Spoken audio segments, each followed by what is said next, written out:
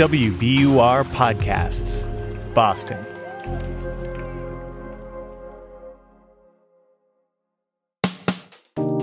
I'm Daryl C. Murphy, and you're listening to The Common.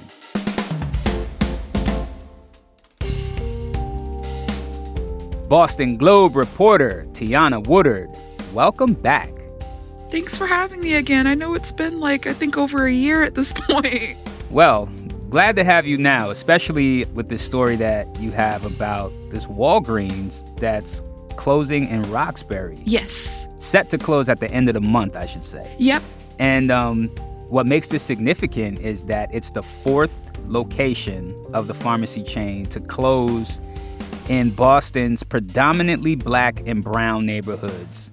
And, the closure of this Walgreens highlights concerns about inequitable access to healthcare in these communities. Mm-hmm. So, Tiana, set the stage for us. Just tell us what the community reaction was like when people found out that this Walgreens, which is on Warren Street in Roxbury, when they found out it was closing. Yeah, so everyone was really caught off guard, not just by it being, like you said, the fourth Walgreens that was going to close in a little over a year in that area, but just the fact that there was little to no notice given.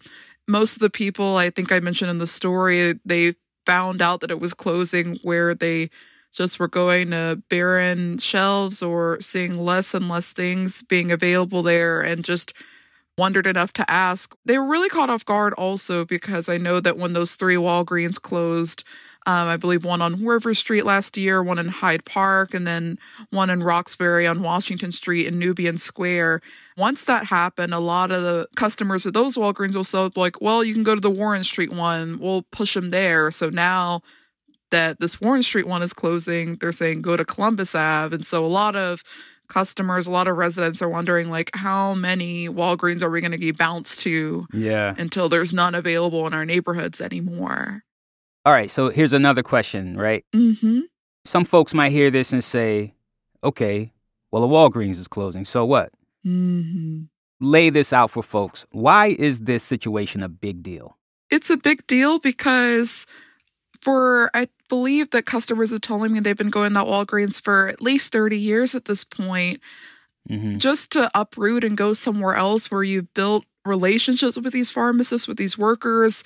When a pharmacy leaves, you're losing healthcare access, prescription access, hygiene access, food access. This is one of those things that you center your life around and that you put your routine around. And now it's just uprooting your routine or an interruption in your routine that you're having to adjust to all over again. And do they have any other options other than Walgreens, even if it's a private pharmacy or store or something like that? Yeah, that's a good question. I know that there is a CVS that is, I believe, the closest pharmacy to there. I know they're transferring all those prescriptions to Columbus Ave and Roxbury. There are a few independent pharmacies throughout Boston. I know there's one Black-owned pharmacy in Boston. But even just as these pharmacies, these retail pharmacies like Walgreens are closing, it's because they're suffering or that the industry isn't like it is anymore. And if these are suffering, then these independent pharmacies must be taking even more of a hit. Mm-hmm. So, Tiana, I want to step back and look at the bigger picture for the city. Last year, the Boston Public Health Commission found that there was a 23-year difference in life expectancy between Back Bay and Roxbury. Mm-hmm. And I'm wondering how that situation plays into all of this, right? This divide when it comes to health and access to health care. Yeah, I think that study and that statistic just underscores the need even more for these pharmacies and for these services to be in these communities. Because we know that, historically, just there's so many issues, chronic illnesses, so many ailments that affect our Black and brown communities just more for a lot of reasons. So the fact that a pharmacy where a lot of people are getting high blood pressure medication, diabetic strips, so many other things that unfortunately Black and brown people are more susceptible to fall under. This can definitely exacerbate some of those health disparities that the Boston Public Health Commission found. And I don't know, I can't even put it into words just how much of a loss that this could mean for the community. Mm-hmm. It's those little things that perhaps, if you're in a more affluent community, perhaps you don't even think about it. So back in 2022, Walgreens closed 3 other Boston locations. Am I correct? Yep. And those were also in Black and brown communities? Yep. Hyde Park, River Street, like the Mattapan, Dorchester, like Lower Mills area, and then Roxbury too. Didn't Boston City Council try to get Walgreens to keep those locations open back then? What happened there?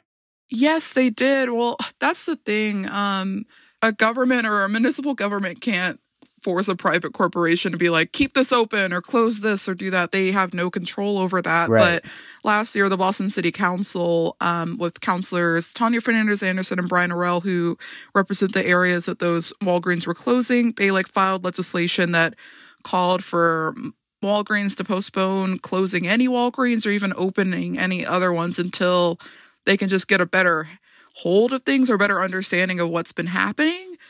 Mm-hmm. There wasn't really anything that happened with that legislation last year. And I know that the councilors expressed interest in creating a hearing order so that whether it's the residents or even Walgreens representatives can provide some more answers or some more perspective to what's happening.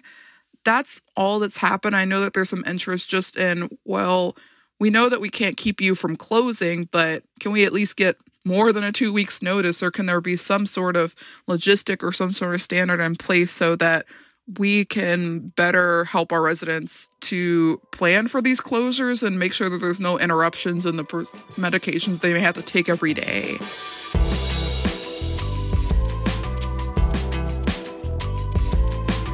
We're going to take a break, but we'll be right back.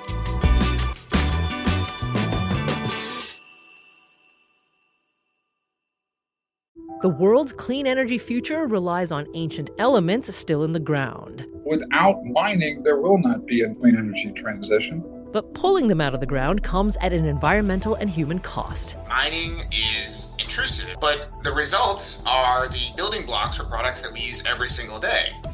I'm Meghna Chakrabarty. Join me on Point for Elements of Energy, Mining for a Green Future. 5 special episodes. Listen and follow On Point wherever you get your podcasts.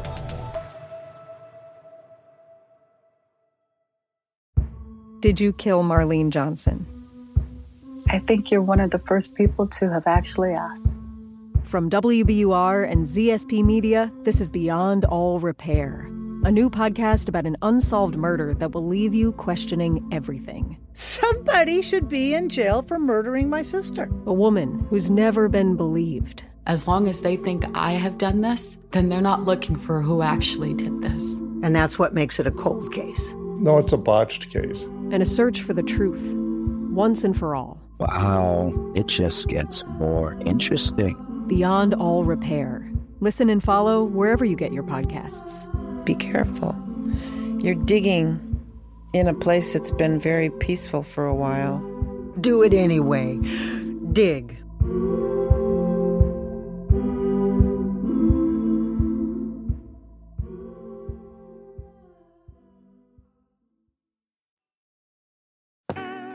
And we're back with more from Tiana Woodard. Do we have an idea of what might replace that Walgreens on Warren Street? That's a good question. I asked the city councilors, asked elected officials to see if they knew. I reached out to the person that owns that property. There's no really word on what will be replacing that. I know the elected officials hope that maybe it could be another pharmacy or some small business that could give back to the community in some way. There's been some whispers about like a grocery store replacing it, but there's really no way to know at this point. Okay, so Tiana, seeing that this is not the first time this situation has happened in the city, in the Black and brown community, I'm thinking that this speaks to a larger trend nationwide. Yep, it's happening everywhere. Can you talk about that? Did you look into that as you were reporting this story? Yeah, so it seems like across the country. I know that I kind of mentioned earlier in this convo that retail pharmacies are struggling across the board. I know that Walgreens announced close to 1,000 stores that were being closed over the next few years or so. CVS did. Rite Aid just got its bankruptcy approved. a lot of these like retail pharmacies are really struggling to keep up with like Amazon and other online retailers that are offering similar services or similar healthcare needs. So even though they're closing across the board and they're closing across the country, it seems that these certain Black and brown neighborhoods, whether it's in Boston or in South Lake Chicago or in predominantly Latino parts of San Francisco, that these pharmacies are being closed in those communities first, and they're just taking the brunt of these closures and these bankruptcies and just the turnover of this industry overall. So what we're talking about here is something called pharmacy deserts, right? And the pharmacy desert can be defined as a neighborhood where the average distance to the nearest pharmacy is 1 mile or more. These are areas where it's a long walk. Exactly. You know? Not everyone has a car. Do we know exactly why the Walgreens on Warren Street in Roxbury decided to close? Yeah, when Walgreens gave me a statement or a reason, they attribute it to a variety of factors, whether it's keeping a right network of stores to better suit their customers' needs or differences or changes in the industry. From that statement, it was really hard for me to tell why exactly this Walgreens closed. I know that a lot of comments or a lot of things that I've seen is that people immediately attribute it to shrinkage or theft, and I feel that that's a little racist.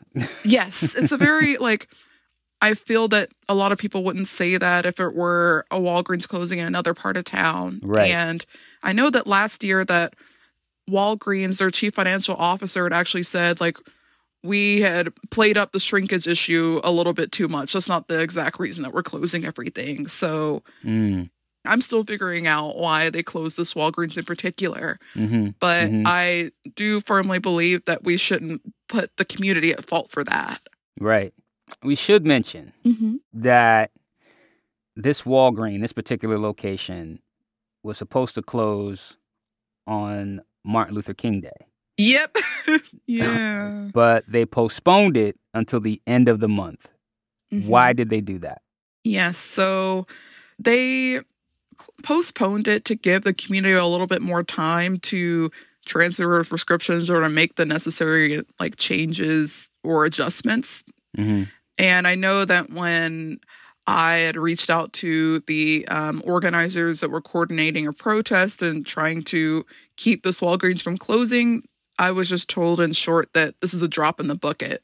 Sure, that's a few weeks extra for the community to respond and make the proper arrangements, but you're still losing a Walgreens. You're still losing a pharmacy. Yeah.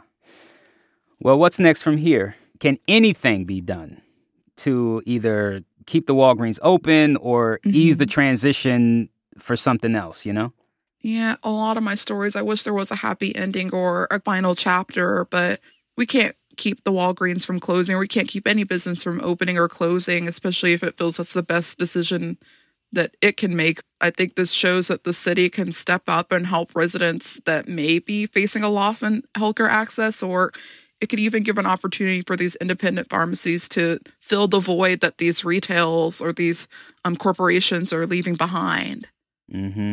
Where can people go from here, and how can they keep up with further developments? Yeah, good question. So I'm going to keep reporting on this as much as I can.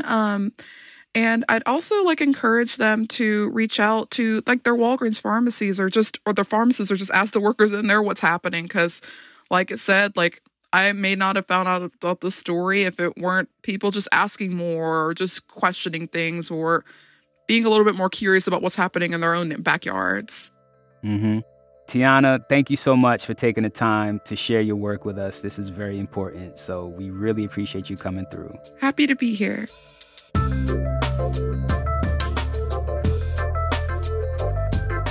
And that's our show for today. Thank you so much for listening to The Common. If you like what you're hearing, please go to wherever you listen to podcasts, especially Apple or Spotify. Rate and review us. Let us know how you're liking the show. Thank you to everybody who already has. Also, if you want to get in touch with us, hit us up on Instagram at WBUR-TheCommon or send us an email at thecommon@wbur.org. I'm Daryl C. Murphy, and I will talk to you tomorrow.